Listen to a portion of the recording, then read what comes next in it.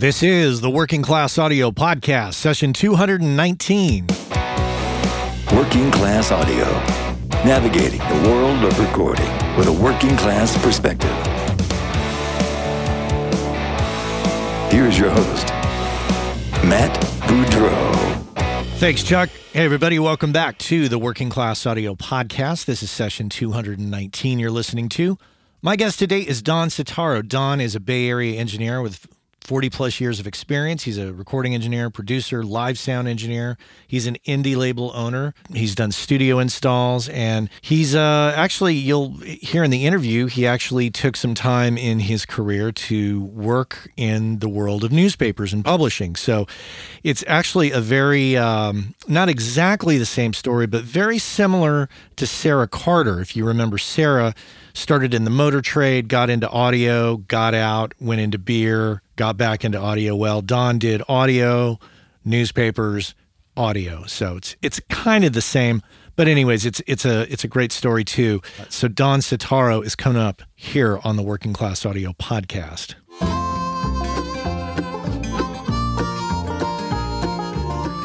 Okay, want to clarify something. Couple episodes ago, we were dissecting the phrase, if you're a tiger, you don't need to tell anybody you're a tiger. And I said, in essence, that guys like Tony Maserati, who I referenced as being tigers or badasses, didn't necessarily have to advertise that on Facebook. And I think that, unfortunately, that got kind of misinterpreted, that I didn't think that, a working class engineer should be advertising on Facebook or social media or posting or any of that. And that was far from it.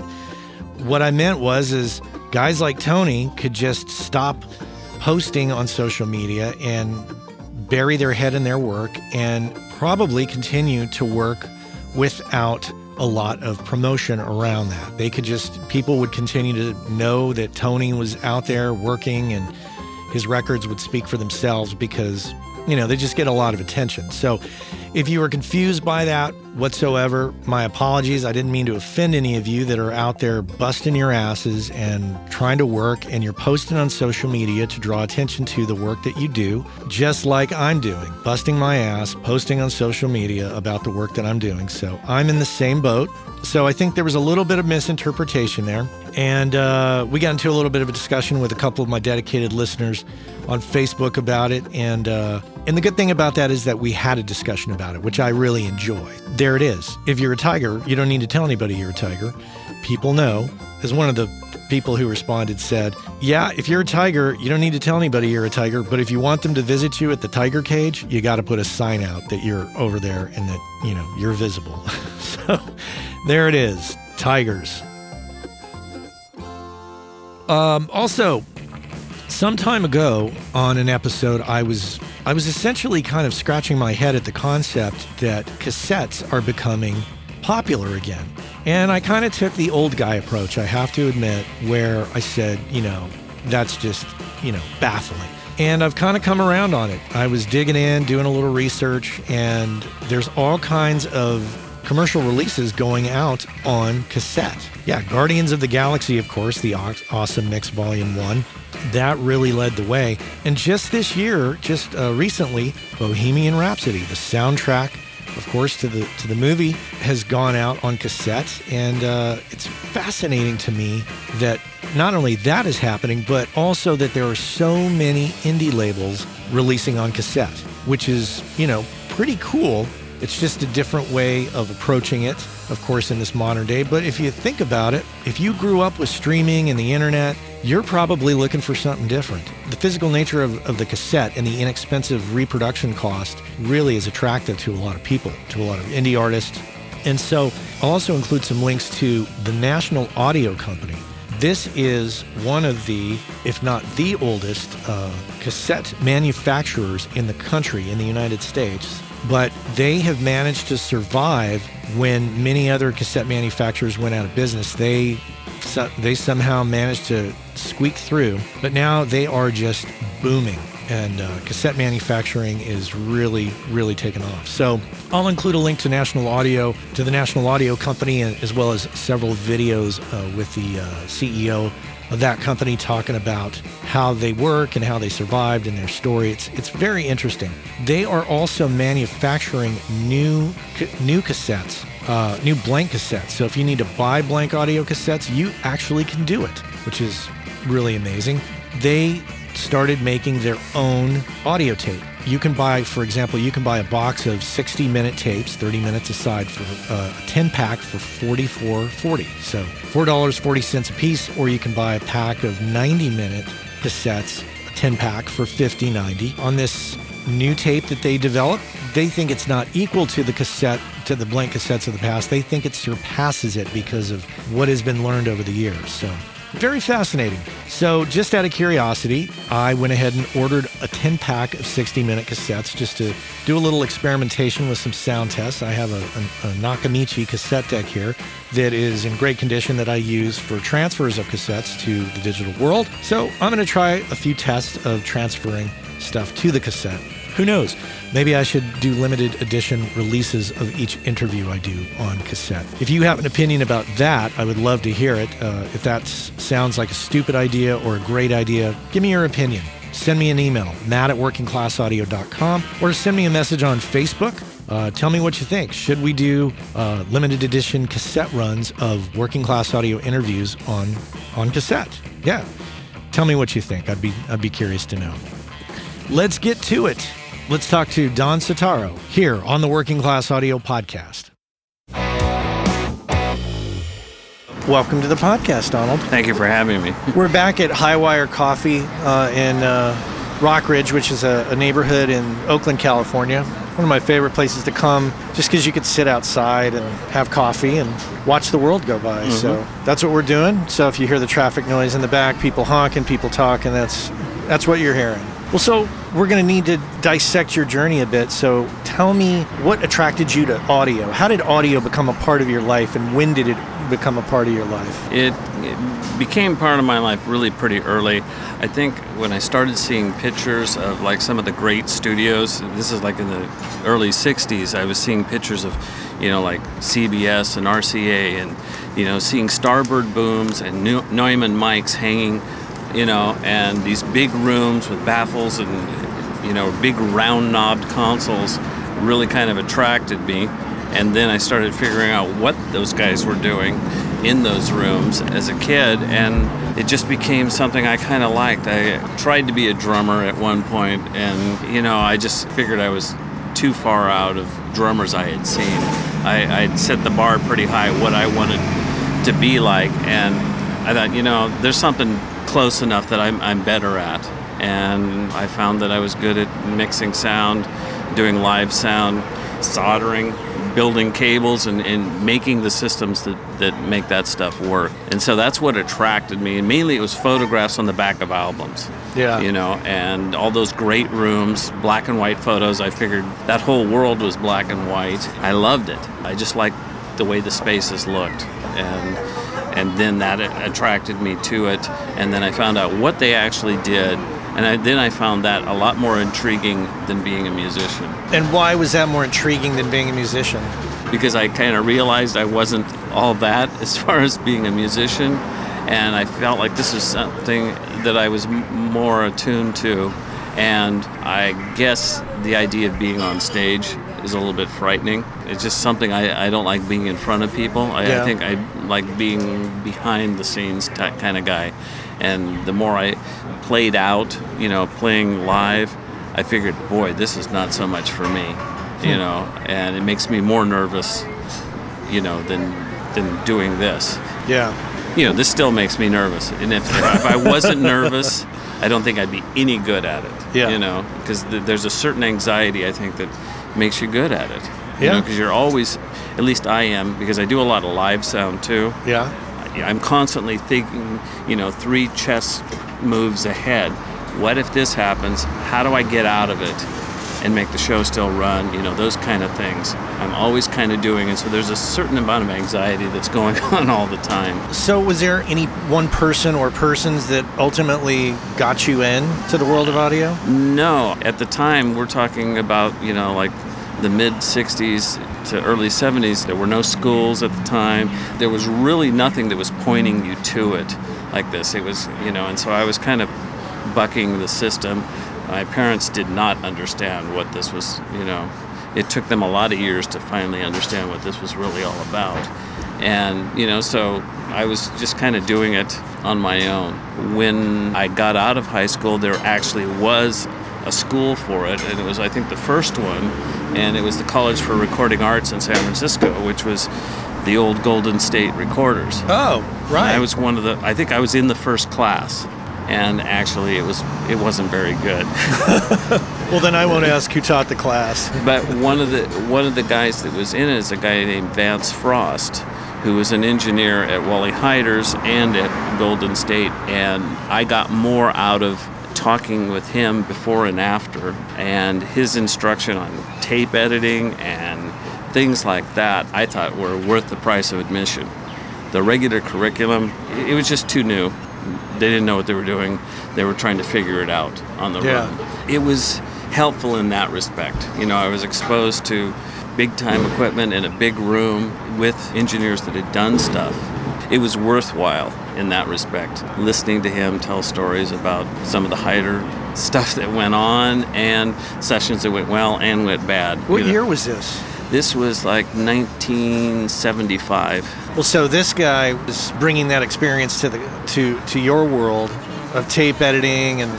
Yeah, and just how they did stuff there, because it was a little bit different because, Golden State at that time, I think one of the reasons they opened the school was there because of places like Wally Heider's, which was sucking up all the business in San Francisco.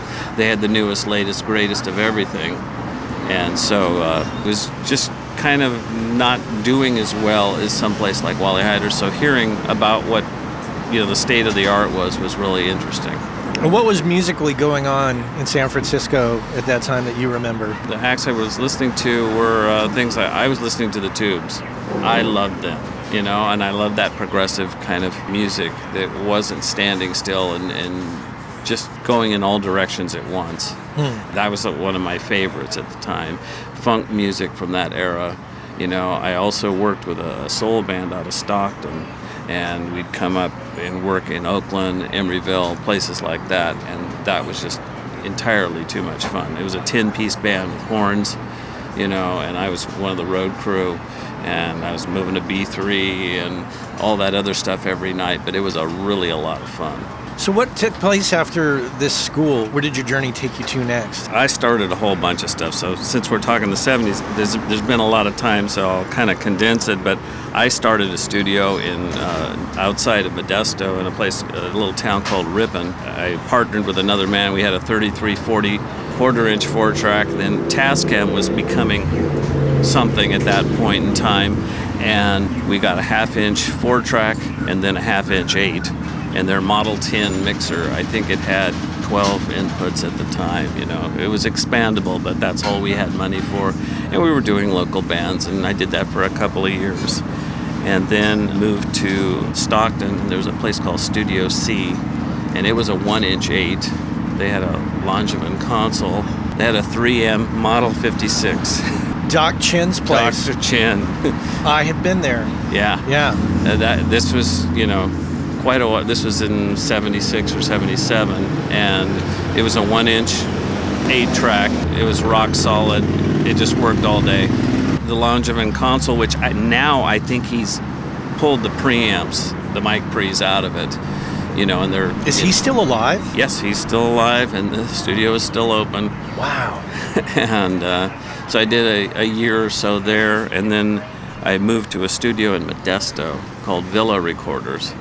And they had a Trident B range, and they started out with an Ampex 1200, then went to a Studer. I worked there for a little bit, but during that time, I was there during the installation of the studio. I helped with the installation, met with a couple of guys from Los Angeles, the company they'd hired to do the install.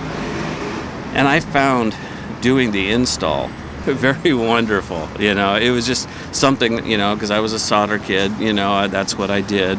I built all the cables for any band I ever worked for and just built snakes and this and that kind of stuff.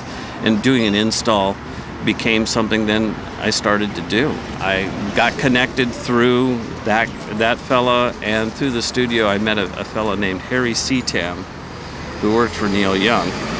And so then I started doing work out at Neil's ranch. It was something I really enjoyed doing, and so my journey kind of shifted from actually pushing faders to actually wiring studios, and I did that for most of the 80s. It's kind of a sideways jump, yeah? Yeah, sideways in terms of pushing faders to soldering, but to go to Neil Young's place, that's a bit of a jump. Yeah. In terms of high profile. Yeah, and it was really a lot of fun to be out there, crazy amounts of equipment, and then all of it wasn't recording equipment. I worked on his train set. He had a Lionel train set that was 3 car garages wide.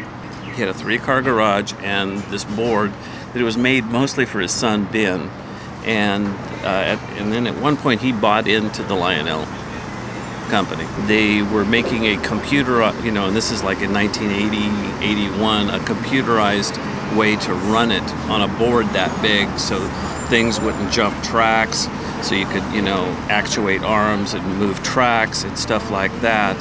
And so I did a lot of that work too. That was part of the Neil Young experience. Wow.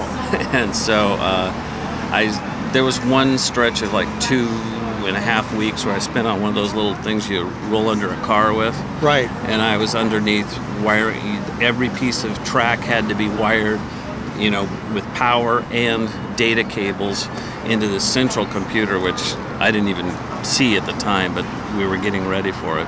So I did that for a lot of years, wiring studios. It was also a time too when labels were dishing out quite a bit of money.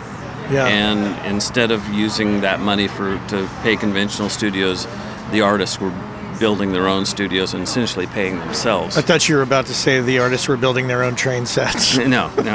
Only that one that I know of. Only that one.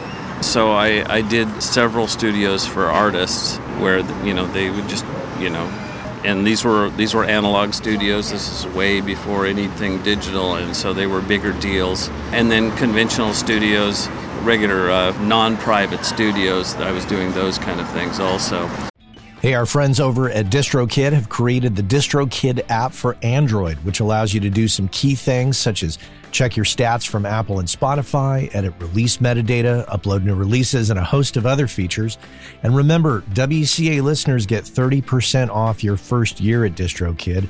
And if you just head on over to workingclassaudio.com/WCA30, you can follow the link, get your 30% off, and be off to the races. So check our friends out at DistroKid and make sure and get your 30% off by going to workingclassaudio.com/WCA30.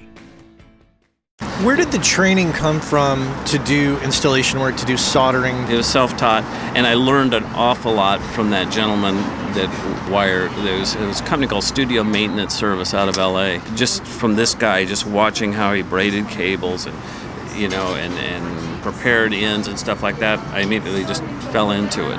It was something I was already doing. He just helped refine it. Yeah. And, funnel it into the way things were done at studios at that time, Was that was that an hourly based gig? They were usually hourly. And I'll have to tell you, Neil paid the best. I bet he did. With the exception that there was a studio I did in Vancouver that they flew me up there, and I don't even know how I got hooked up with them, but they flew me up there a couple of times, and we installed a Neve. It was for an ad agency, and they had a big room where they would do string dates and things like that. And they had bought a Neve. I was there from start to finish, and so it was an interesting time. And that studio wiring went on to where I got connected with live sound companies, McCune in San Francisco, and then through them I got connected to Meyer Sound. So I was doing like splitter boxes and mic snakes and mic cables and all kinds of cables for McCune for their live shows. And then for Meyer, this was early in their, they had just started. manufacturing, I'd made wiring harnesses for almost all the speakers that they ever made, and speaker cables, all the stuff, all that kind of wiring. And I was doing it in Modesto. Both of these companies would ship it down to me. I would get kind of like San Francisco wages in Modesto, and they would put it on a bus, and we'd bus it back and forth. I was doing stuff for with McCune. They had just started getting really heavily into musicals and Broadway shows. We'd make 200 mic cables or mic snakes and for a show, and that show would go out on the road, and they wouldn't see it for 3 years. I was constantly making stuff for them. So the level of detail and the level of quality involved there. There was a very high expectation of what had to happen, and we also did the Democratic Convention when it was in San Francisco. I think it was in '84, and I think I made about 1,000 mic cables. Yeah. By yourself? By myself. Wow. It was hard for them to get their staff because they were constantly doing shows and running around and stuff like that to sit and make mic cables. So if they had a guy that wasn't being tagged in the shop, to pulled away to do something else, right, that these could get done. And I proved that I was pretty proficient at getting them out on schedule. Yeah, they had to give me X amount of notice, and it wasn't like 1,000 cables at a time. I was doing, a couple hundred here, 50, 80 here and there. But by the time the Democratic Convention thing was complete, it was about 1,000 cables, and it was just insane, And I totaled up once from all my invoices what I had made for McCune, and during my time with them, I made about 6,000 mic cables. Oh, yeah, my God. And I don't even want to think about what that would look like in one place. So I have to ask you, are you completely adverse to the idea of buying pre-made mic cables today? Pretty much. Yeah, you make your own. Why would I do that? Right. Why? Got to add to your number. Yeah, it's just too easy for me. Further on in my journey, I started doing live sound. Live recording, and I needed, to get a lot of equipment, sometimes very quick, and so I'd buy a pre-made snake, and then I'd pop it open, and it was real sad to look at, and I even wondered how they made it work, but it did, and I would usually, the OCD in me would make me go back to I'd do the show that I bought it for, I'd take it apart later, put it back in a way I would like, in the way they're supposed to be wired. I know, it's just, don't you get this OCD kind of, is there a theme I'm with getting all the it. engineers? I'm starting to get it now. With me, but all the engineers you interview. Everybody has a little OCD in the audio world. It just shows itself in different ways. Yeah. The same thing goes with my Pro Tools files. They have to look a certain way. Oh, yeah. That's part of the deal.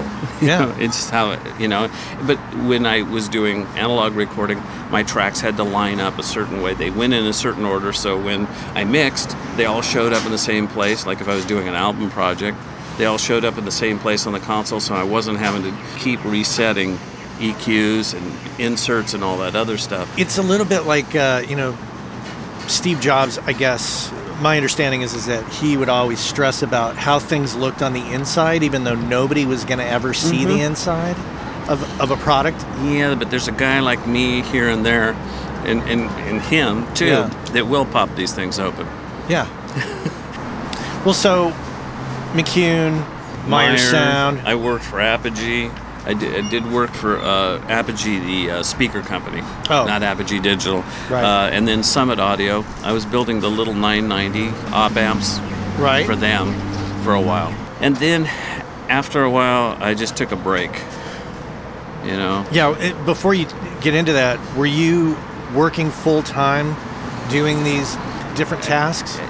Well, as full-time as they could keep me, and this is something I always never understood, is that it's like it was this big conspiracy that they would all make me work at once, or then they wouldn't talk to me for months, and it was like, let's see how far we can push Don, Right. But no, it was all just doing that kind of stuff, and then I'd put live sound in when I could, and whatever little bits of recording I could. Was there a bit of diversification that was happening for you at that time? I know I needed to have alternate streams of income. Sometimes I did it, sometimes I didn't, because, if I was to get something very regular, a regular type job, then when one of these McCune monster jobs would come along, what am I going to do? And so, I don't know. In hindsight, I don't know if it was maybe the best time of my life financially. It was fun, it was fulfilling, but it probably wasn't the best way to make a living. Yeah, but you were surviving. I was surviving, and part of my survival was credit card debt. Yeah. To fill in those gaps, and sometimes I would get that paid off when the big jobs would come through with these people, and sometimes not. And so that was credit card was a floater. Yeah, kind of, and I've heard you talk about this too on some of your other podcasts, that you were living that way too for a while. Constantly. And that you're finally out. Yeah. And the last podcast I listened to, you said you'd gone somewhere, probably AES or something like that, and you paid it in cash. And it was a very good feeling. As opposed to knowing when you get back, there's going to be a payment waiting for you. Oh, yeah. In fact, God, I was just stressing out the other day because we had to get a new water heater. You can't, shop around and put it off. And no, you got to buy one. You got to get on it right then and there. And Yeah. so it was $1,800. And I was like, oh, my God, I'm going to put that on the credit card that gets the most miles, and then I'm going to pay that off as soon as the bill shows up. Mm-hmm. But it's a different mentality once you get out of it. Mm-hmm. So what came next? At a certain point, I took kind of a break in the 90s. I was still doing live sound a little bit, but the studio wiring thing really slowed down, and the industrial wiring. Budgets weren't what they used to be with artists, and all the artists in this area were pretty much done. They'd built their studios. And the industry changed too. About the time I quit is when ADATs came out. Yep. And that changed things. That moved things even more towards home studios and in an easier way to wire. Whereas even with the Tascam era stuff, there was still some wiring that had to be done if you wanted a decent patch bay. And those kind of things were fading away. And so I just kind of took some time out, and I started working for a newspaper. I was in newspaper publishing. It was at the beginning of computers for them, and I did that for a while. Of all the things to get into, how did you get into that? One of my musician friends was in it, and he knew how I felt about computers and how I worked well with them. And computers at this particular newspaper in Modesto were just starting to creep in, and they needed people. And so I was in the pre-press department and then in the color quality department, and I did that kind of stuff. But this break I said I took didn't last long. Right. You don't not do this. Once you get exposed to it, it's hard to not want to come back. And so I was doing little bits, and I started doing a lot more live sound. I got, through this same person, got hooked up with a live sound company in the Modesto area, and we were doing regional things here and there. And so in between my regular job that I had at a newspaper, which I had for 16 years, I was doing all this other stuff too. But at the beginning of that, I had taken a break. You were focusing on the publishing world. I'd done too many bad, live sounds at bars and clubs that just, it doesn't matter what you do, they are what they are. Right. And, they're just clubs, and it's just, And so it just didn't get any better. So I just took a little break. I wanted a regular job for a little bit, get benefits. Yeah. And so because of that, I got benefits. I also got a retirement. One of my income streams now. It all kind of worked out. You were in the publishing world for 16 years? Yeah. But you were still doing stuff on the side. Yeah. They were just, weekend warrior kind of things where you just go out, you do something. Yeah, and you're beat up by the time you get back. Oh, yeah. But that's that thing where you it's something you do, and you find the energy somewhere, I guess. Right. And that's how that kind of works out. When you were in the publishing world and doing the weekend warrior things, did you ever at any point want to just throw up your hands and walk away from that and get back into audio full time? Not so much, because I really started enjoying, the security of having a regular job and benefits and all that other stuff. So, but Pro Tools started coming in, so I saw that as a way where I could do this at home. I didn't have to have a real studio anymore, and I started, venturing into that. And then towards the 2000s, then a performing arts center was built in Modesto, the Gallo Center for the Arts, and I started working there. First as part-time, and I was doing that part-time with my publishing, however that worked. I'd work on nights and weekends. Eventually, it came into where I was there full-time. And so I was doing that, and then once I started doing that, then I way into Pro Tools and being able to, do work at home, work at studios, take stuff home, not have to have a multi-track machine at home, that kind of stuff. Yeah, having a 2-inch machine in your house is a little cumbersome. Yeah, and yeah. So, and that's pretty much brings us just about up to where I am now, which, I did, in the last year, take my workload at the Performing Arts Center down from full-time to where I'm on call. So I just work a few days a month, and I'm doing recording all the time now in between, because I found that I was every day off. Yeah. I was, going and recording somewhere. Well, after a while, it just burns you out, and you have, 10, 12-hour days at a performing arts center, and then you go drive somewhere to go do recording, it's a bit much. I was talking in my last episode with Nick Luca, who's a friend of mine who I originally met when he was living in Tucson. He's moved to Los Angeles since, and a lot of his complaints about Los Angeles, well, one of the few complaints is he said it's transportational. It's the gigs are great. It's the transportation. It's the getting to and from that's always a pain. And as time goes along, it seems the Bay Area just keeps getting worse and worse and worse. Mm-hmm. You currently live in Modesto. Mm-hmm. So how do you carve out a sane work recording schedule for yourself? I have a mix room at home. I do all my mixing and editing at home. I have like a C24. So I'm an old guy, so I like to have faders. But I do really appreciate Pro Tools. Having lived through analog, there's a lot of stuff I don't want to go back to. I like the idea of being able to mix at home, do the editing at home, and then I just come up to the Bay Area for big rooms when I want to track. I use places like Shark Bite, 25th Street, Prairie Sun. Yeah. And then closer to Modesto in Stockton, there's a place called The Press, which is a nice little studio. It used to be called Downtown Sound. It's a Bob Hodis designed room. I use that for overdubbing, some things. And, things that are direct I can do at my house. But the drives up here sometimes can be, as much as I love Prairie Sun, the drive is really long. It's like 2.5 hours, and if it's a bad day, it can be almost 3. And it's a little bit of a sell for me to get my clients to want to go there, because of the drive, and staying overnight and doing that. To go to Prairie Sun. To Prairie Sun, yeah. Or Shark Bite, or any of these places, instead of driving up and down every day. Yeah. You're going to add up to, 2 hours or 4 hours every day. That makes for a real long day. If you're buying 10-hour day studios, yeah, it makes for a real long day. And if you're buying multiple days, it gets to be ugly. And so you want to stay overnight so you can be fresh the next day.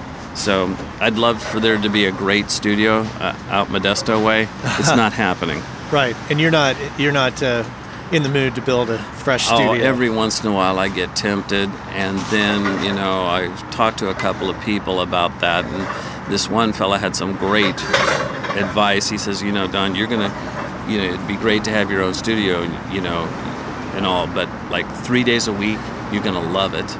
Pushing faders is gonna be great, but the other 4 days worrying about how you're gonna make the bills, and there's an air conditioner that's going out, or doing all that other stuff is going to kind of kill your love of it. Yeah. And it could. And, how did you feel about having a studio? Oh, I hated it. And it was sad to in my studio, but oh my God, I'm so happy I did. Mm-hmm. It's one of the best things I ever did. Mm-hmm. About a year and a half ago, I signed up for Samply.app, and I have to report back and say that I'm completely thrilled with it, and it's working out quite well. It gives me the ability to upload mixes and masters to the website and provide a super pro looking interface for my clients. They can drop comments in the timeline. They can listen on any device. They can listen to it in high res. And if I want them to pay for the mix or master before they download it, because of the Stripe integration, I can set that up. There's also Dropbox integration, which allows me to quickly create a folder in my Dropbox, which automatically syncs with Samply, makes it much more simple. You should check it out for yourself, but there's a deal to be had. So use the code WCA20. Go to Samply.app or Samply.app. Use the code WCA20, get 20% off, and you'll be off to the races. It's a fantastic tool that I think you're going to enjoy and will definitely make you look a lot more pro when you're delivering files to clients. Skip that whole business where you send it to them over Dropbox. That looks totally amateur at this point. Use Samply.app and use that code WCA20, and I think you're going to be really thrilled. Samply.app. Check it out. What keeps you in audio? Why do you stay? Why do you continue to do it? I some parts of me I don't know. Yeah. It's just because it's what I do. I always do, and I can't listen to music without dissecting it. I can't go to a concert. I'm really uncomfortable. Ask my wife how it is to sit next to me when you go to a concert with Don. Because he's not paying attention to the show as the production of the show. There's that portion of it, and I think there's something really fulfilling about it. It just, when things turn out right, everything in the world is kind of right, and in the last few years, I've been actually acted like a producer on a few things, and it's really gratifying when it's all said and done that you had a part of that, even more than just being the engineer. Engineering is gratifying enough, but to be part of the creation process is really great. And so I think that's what keeps me in it. I think it keeps me young, As we sit here and we go back over your past and we look at the path that you've taken, if you, knowing what you know now, if you could restructure in any way, would you have done anything differently? Do you see ways that you could improve that past? I probably would have been a little bit more aggressive in trying to get work. But if I couldn't get work in the industry, I would have probably been a little bit more aggressive in trying to get alternate income streams that would have fit the time frame that I needed it to fit, just so I had more money in between. Yeah. Right now, things are really pretty good for me. I'm able to cut back on the amount of time I work full-time to almost nothing, and I've got a pension, and I've got some other incomes that are making it work for me. Right. And to the point where I've started a little independent label. Right. And so, which, that is just like a money pit. And oh yeah, and that was going to be my next question. So tell me about, how do you do a record label in today's day and age? I'm discovering how it's done, and I thought it was easier than is turning out to be, but it's not as crazy, I guess, as the old record label system that used to exist. With the internet, and there's lots of distributors that I have a distributor, and just getting started. It's only been, the label's only existed for not quite a year, or a year now.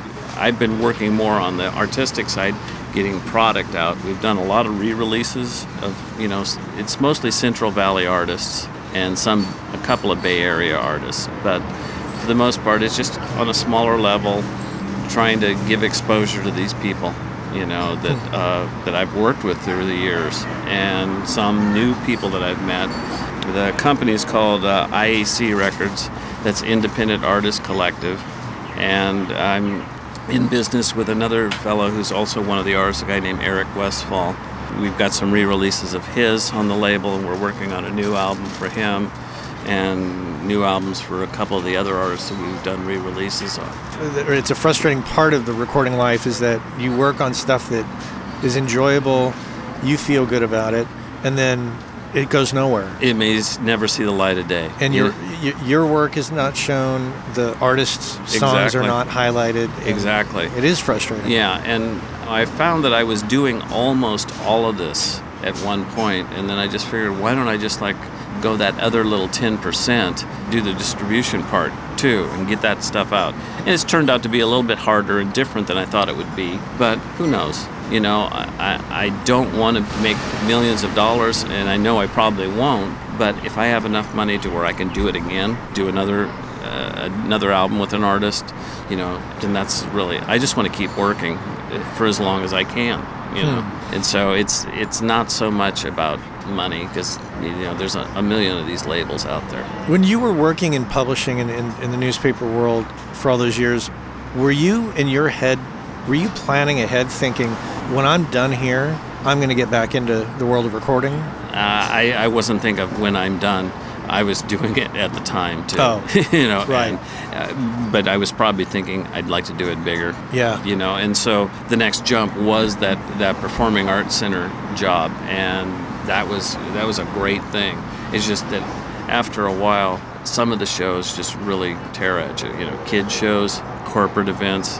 I was getting a lot of those, and spending a whole day doing kid shows kind of gets after you. Some of them I'd get in there at 7 o'clock in the morning, and I will have done 3 kid shows, 3 performances by 12, and load out, and then maybe do an evening show, you know, and it's just a bit much. And especially of content that really doesn't appeal to me.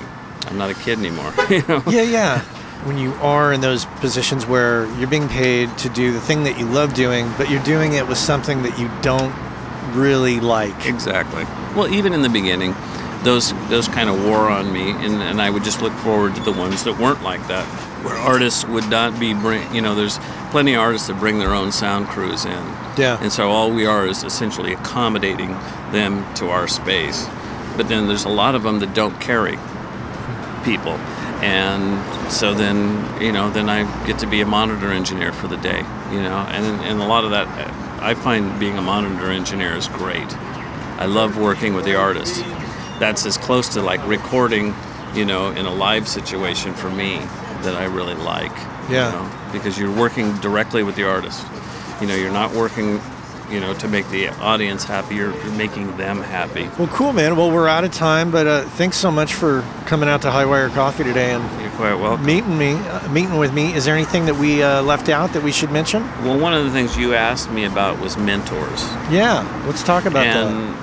You know, and I'll be brief with this, but, you know, just about everybody as an audio engineer that I've ever worked with has been a mentor in one way or another. And even the guys that, you know, they told me what I didn't want to do, you know, if they had a bad attitude or something like that, that's what I don't want to be like.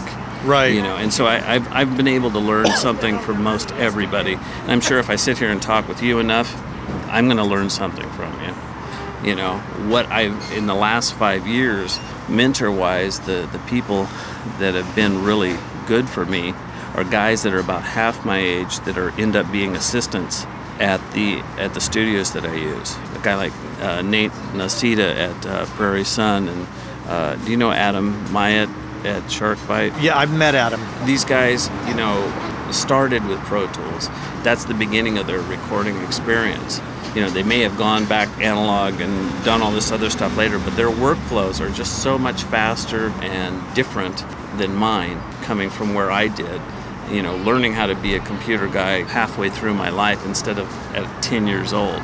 Yeah. And so those are the guys I find really that I'm learning a lot from. Every time I'm with one of them, I learn something. And so those guys, I think, you know, are more than any of the big engineers that you always read about, that you'll hear a guy say that this big engineer was a mentor. Well, I'm sure that's true, but I find it, you know, you can get this kind of knowledge from a lot of different places. For a lot of people too, we naturally think older people that were at an early part of our career, but they can be younger people now. Those are the guys that I really kind of look up to now. And I find it exciting to go see, you know, be working in one of these studios. And these guys, I'm just waiting, you know. Okay, there's something that's going to happen during my 10 hours here that I know, you know. I better get my notebook out because I might learn something. Yeah. And so it's great. Very cool. Thanks for meeting with me, Don. It's great to hang out with you. Okay, thank you very much for having me. Awesome. Don Citaro here on the Working Class Audio Podcast. Thanks so much for being with me today. And if you haven't stopped by the Working Class Audio website, that's at workingclassaudio.com. Our friends over at Cali Audio have just introduced the brand new LP UNF system, which is meant to give you everything you need from a studio monitor in a package that you can basically set up anywhere. And the system is specifically designed for your desk. So no matter how else you're using your desk, reflections from the drivers to the desk to your ears are accounted for, giving you a perfectly clear picture of your mix that you can rely on to translate well. Whether you're putting them on stands behind your desk, on a desk away from walls, on a desk against a wall, on a desk on speaker stands away from the walls, there's a number of configurations, and they have settings on the back to accommodate all of that and more. And if price is a concern, never fear. They're priced at $299. That's right, pretty affordable. Head on over to caliaudio.com and check out the new LP UNF. I want to thank our dear friend, Mr. Cliff Truesdell, for the Working Class Audio theme music, and we want to thank Chuck Smith for his great voice. And I want to thank you. Thanks for coming back week after week. Tell your friends, spread the word. Let's keep going. And until next time, take care.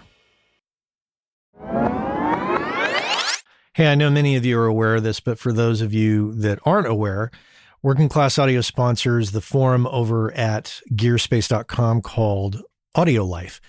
And quite simply put, it's a place where audio professionals can go to talk with other audio professionals about things other than audio gear, including life hacks, work-life balance, health and hearing loss. You know, if you want to talk with other audio professionals who can identify with what your lifestyle is like and how it relates to things going on in the world outside of audio, this is a great place to go and check out. So head on over to gearspace.com, check out Audio Life.